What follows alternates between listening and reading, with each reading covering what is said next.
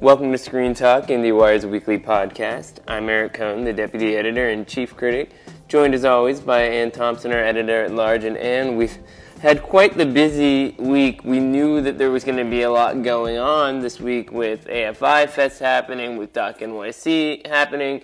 We didn't know that with new allegations about Kevin Spacey, Ridley Scott was just going to cut him out of his movie, All the Money in the World, and just reshoot the whole thing with Christopher Plummer and not change the December release date for the movie. So that's been a pretty crazy story. And I guess what's interesting for us to talk about here is, like, why?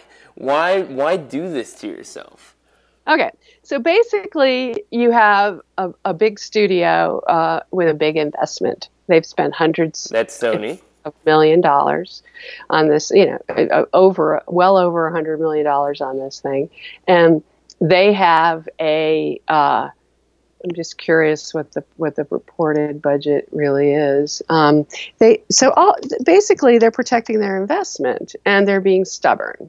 So the question that everyone's asking, if it weren't Ridley Scott, it would be very unlikely that anyone would let this happen. They just dump the movie. Trust him.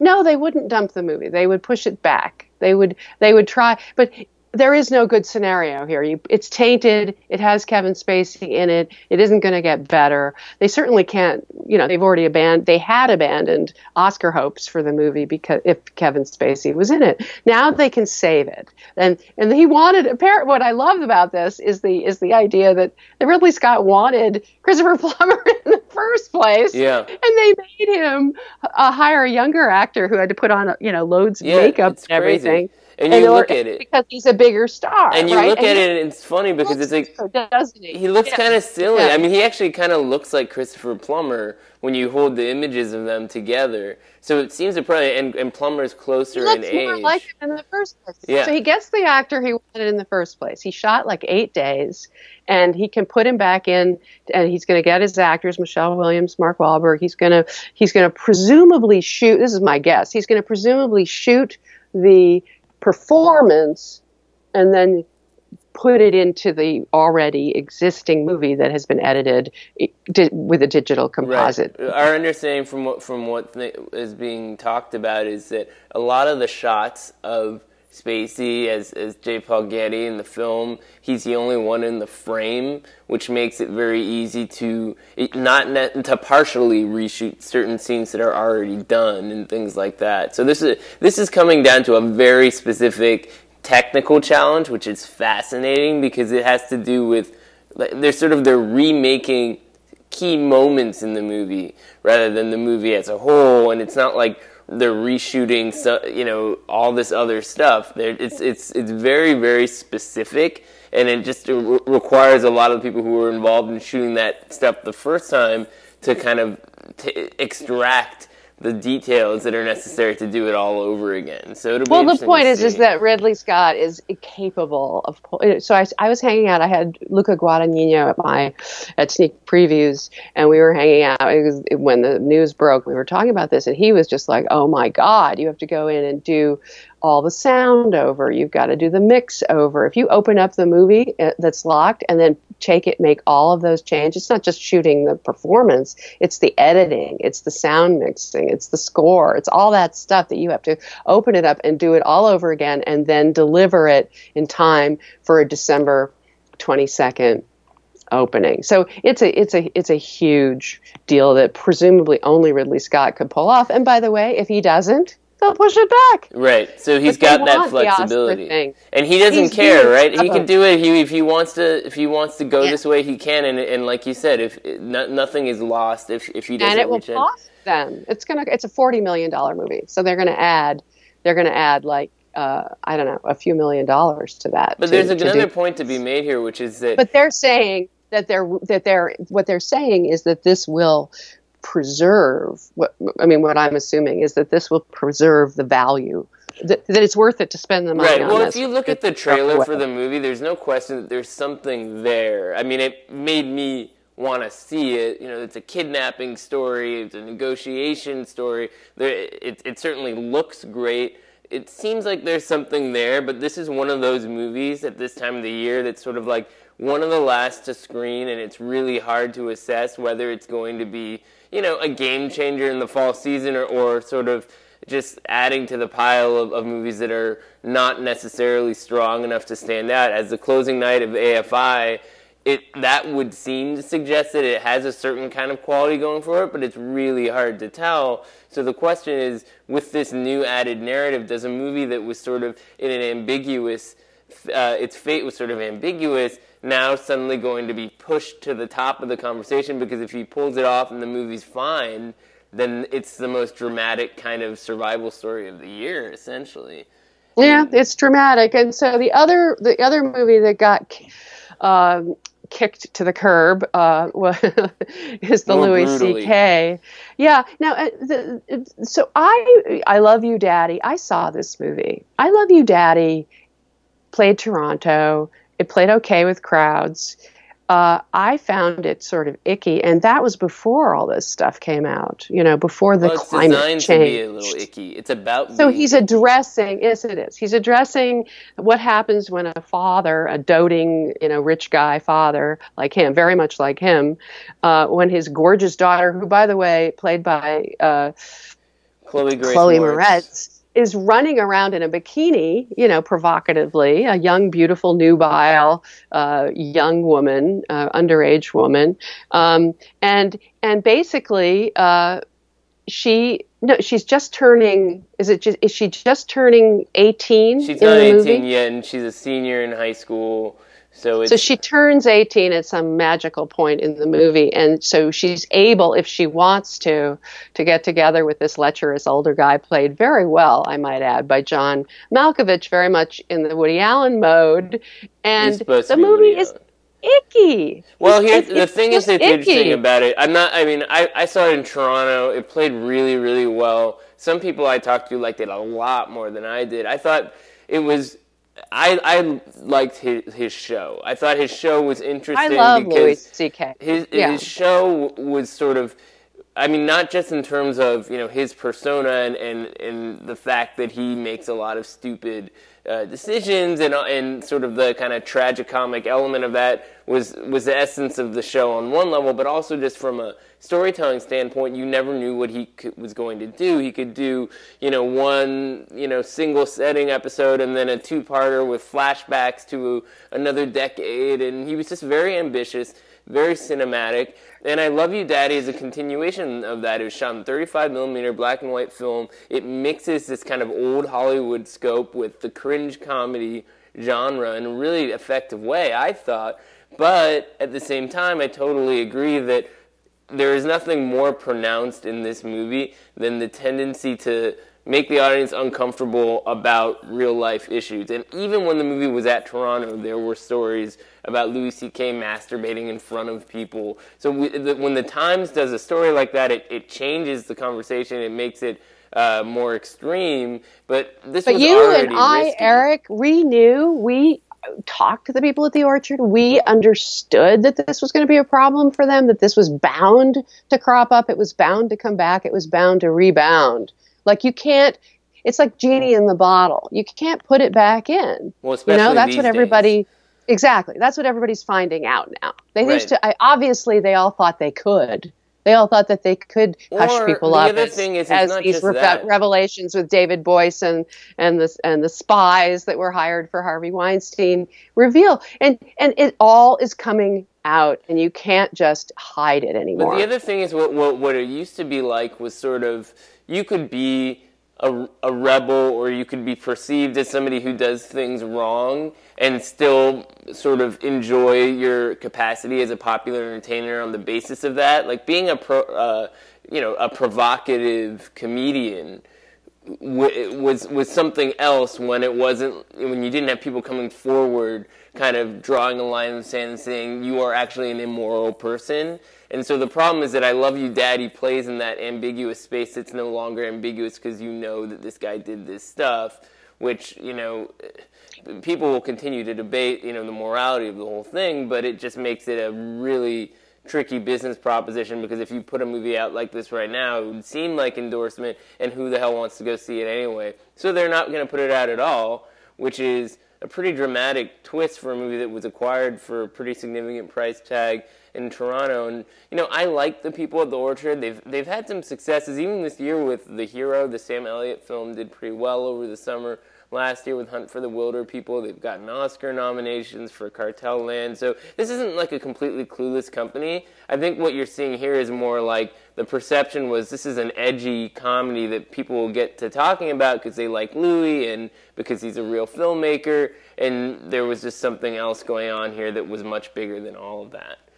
So. Well, the other movie that comes to mind is, it almost feels like the canary in the coal mine, is this Birth of a Nation from last year. I mean, if you look back on it, here was this movie, everybody jumped all over it. They thought it was going to be a great Oscar contender. It played like gangbusters at Sundance.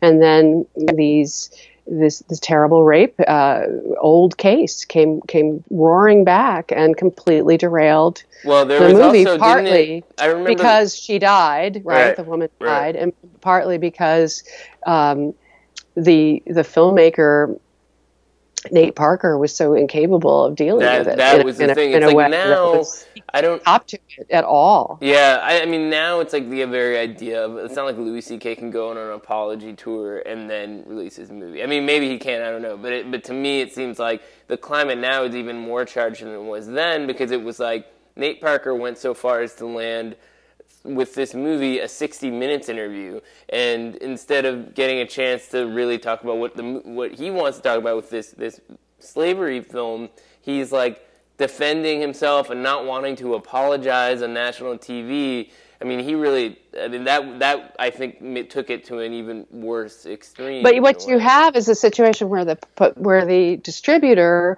had made contractual commitments, right. And they were forced to go through with this entire release as though nothing had gone wrong when their lead spokesman was completely off the range and couldn't be helpful.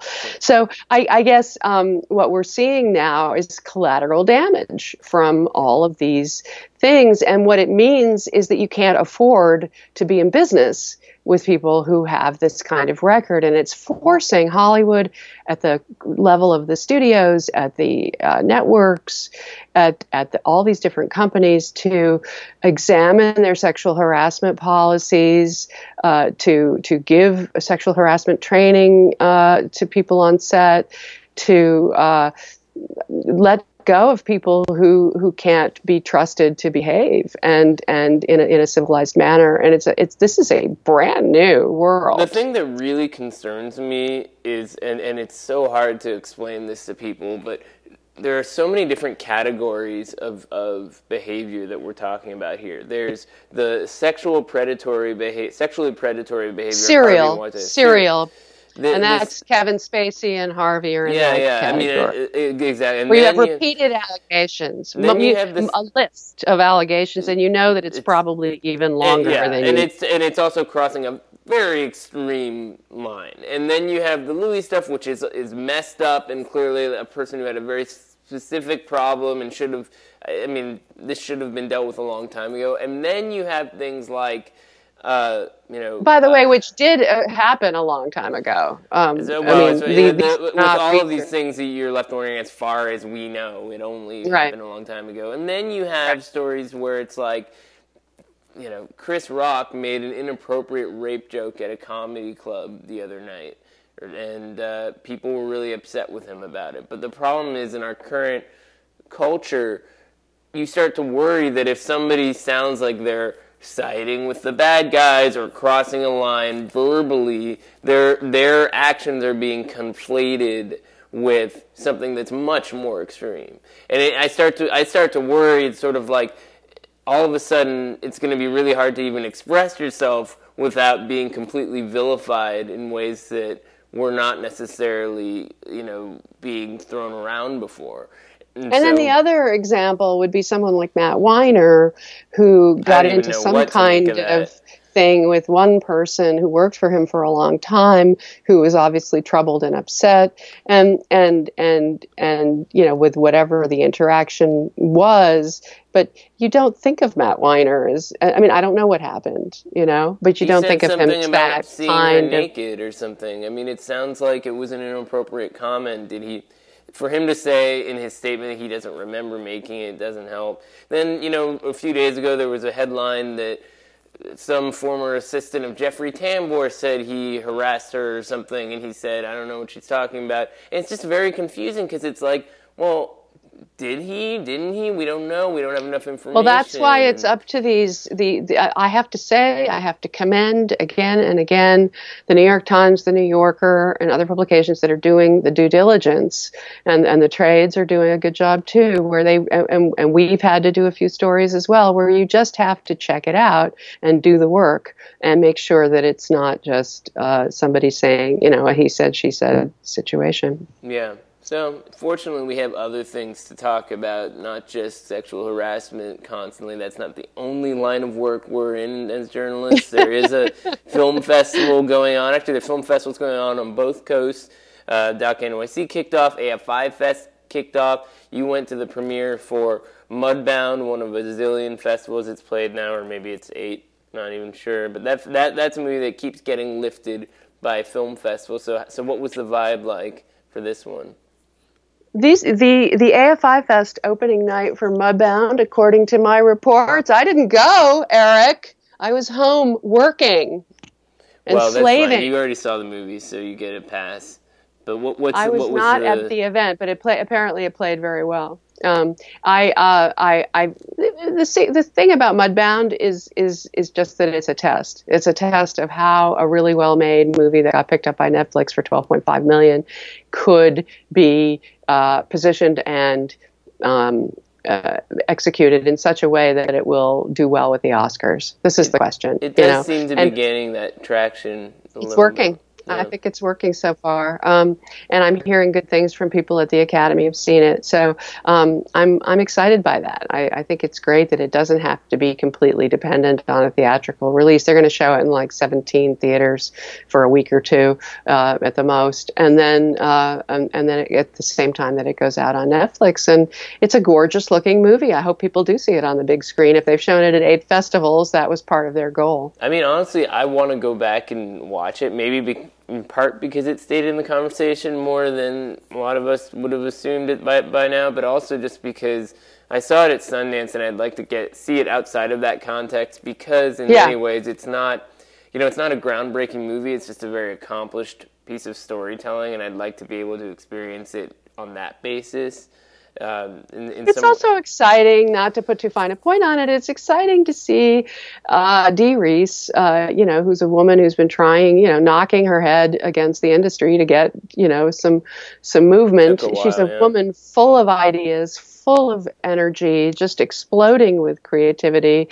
If you meet her, you see that. And she finally got to really, spread her wings and fly. Right. And I find that, with a real budget, with a, it's not that big. It's like, $11.8 million. But she went to, Hungary and shot tanks and airplanes, and she did war. She did peace. She did Mississippi Delta. She's really, with a great cast and a great cinematographer, Rachel Morrison, with sweeping vistas and crane shots and the whole 9 yards. And she really went for it. And right. And going by what you and other people are reporting, it sounds like with her, Patty Jenkins and Wonder Woman still in the conversation, and Lady Bird scoring this really impressive opening weekend in the specialty release. This is a really extraordinary award season for women directors, more than we've ever seen before. And there's Catherine Bigelow with Detroit, Sofia Coppola with The Beguiled, assuming that comes back into the conversation, which of course they're trying to do. But the movie that may benefit, along with all of those, the movie that may benefit in this climate where you can just imagine that when people see movies and they talk about in their own mind, what is the movie that represents the Academy and the zeitgeist and the way we feel today, it may be that Frances McDormand and Martin McDonagh's Three Billboards Outside Ebbing, Missouri becomes the movie that is the flashpoint for a lot of feelings about women empowerment and strength and fighting back, because that's exactly what she does in the movie against a rape and murder of her daughter. Yeah, I wrote about this a little bit, but I think it's pretty interesting because, it's not a movie that was conceived in this current climate, but it certainly embodies the rage of the current moment, because McDormand's character is such a badass, and she's an older woman, she's a middle-aged woman, and the central figure of this movie in a way that you don't often see, and the way that she basically forces all the men in the movie to bend to her will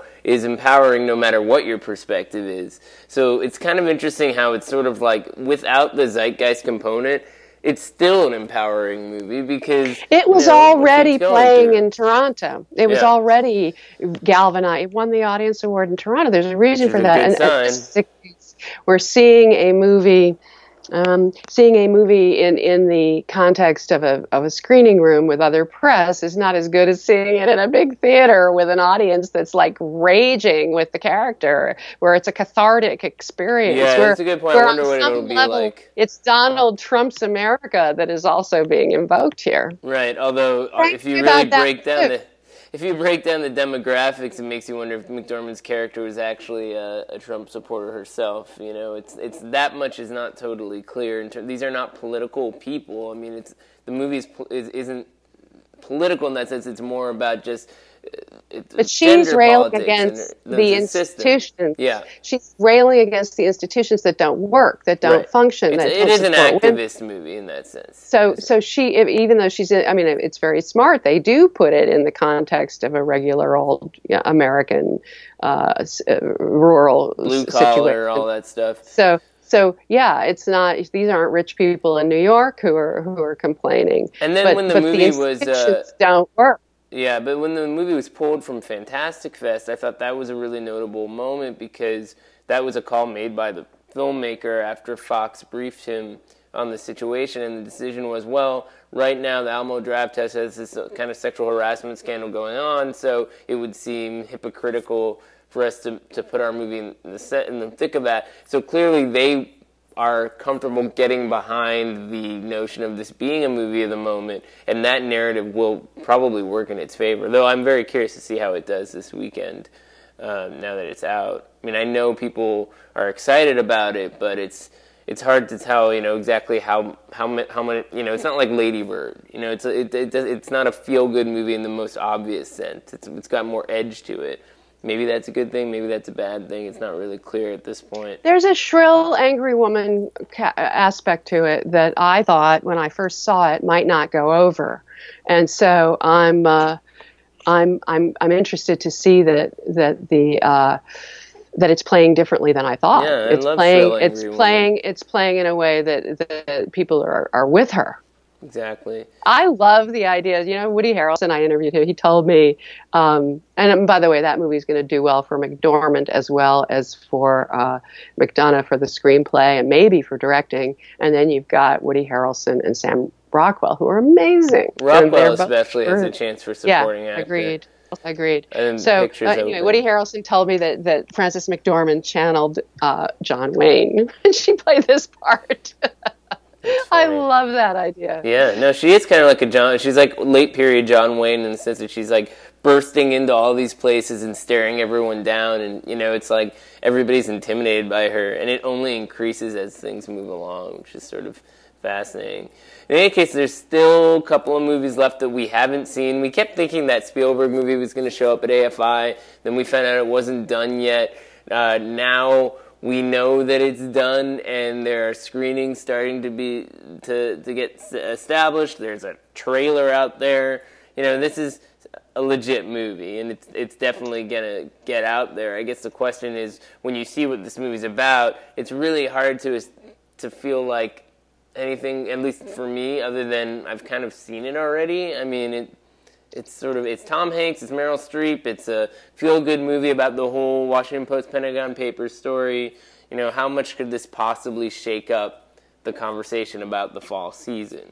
So I ran into Steven Spielberg at this documentary screening for Rebecca Miller's Arthur Miller Writer, and he helped to come up. One of his foundations came up with some finishing funds for that movie. He's a family friend, and it's a really good documentary. I recommend it for any of you who are interested in Death of a Salesman and some of the stories that go behind that great playwright, and it's a very intimate look at that world. But basically, he said, I just finished it. This was on Monday, and we're putting in the final mix, and we're putting, John Williams' score, and it'll be done a week from today.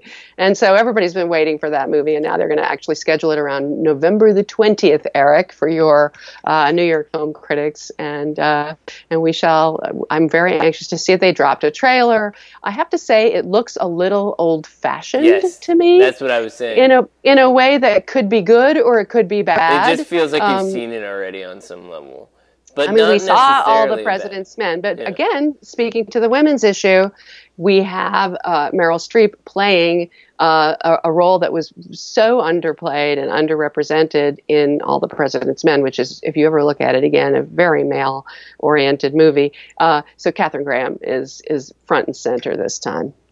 That's that's fine for what it is. We'll see, but it's not the last one. There's still the Paul Thomas Anderson movie, Phantom Thread, and that one I'm told will start screening November 26th or thereabouts. So after the Spielberg movie, and then a bunch of times leading up to both the New York Film Critics Circle vote and everything else that's happening. So all of that stuff is starting to become real. It's kind of interesting because it's like we didn't know. Some people were thinking, well, Phantom Thread is a movie that could get pushed into next year because PTA works at its own pace, does its own thing. This is also, if not completely done, pretty damn close to it because they're booking screenings and so forth. So that's definitely going to happen. The question is it going to be the kind of movie that's like PTA fans only? It's been a little while since PTA made a movie that wowed everybody beyond that. And the chances are pretty high that it will go beyond that, given that it is presumably Daniel Day-Lewis's last performance. But it's just so hard to tell. I mean, these conversations at this point are really unpredictable. It is, as we've said before, a weak year for the Best Actor field, so he's in the race even sight unseen for this performance, but the rest of the movie, it's really hard to tell. I mean, have you heard anything from anyone who's seen even parts of this movie at this point? I've heard that he's really good in it. I've heard the woman is really good in it as well, and that it's a good movie, but not, all out of this world. Right. It's a PTA movie. Which exactly. And so I can't wait to see it, of course. Exactly. And my guess is that Gary Oldman is the one to beat, and no one's going to beat him. Yeah, so nothing has changed after all. And we've been watching, the Darkest Hour team work the room here in Los Angeles, and they had their premiere and all of that. So they've been working it. Gary Oldman has his Oscar in his sights. Right, exactly. It must feel weird to be that guy walking around town being like, "Yep, you got that Oscar." Let me put it to you this way: he is smiling. Right. Well, you can't get too confident. Anything's possible at this point. We'll see. Never. So next week we can talk a bit more about AFI Fest, and we'll see how Three Billboards does at the box office, and I'm sure some other crazy news will break that we can talk about then. Until then, have a great weekend. You too.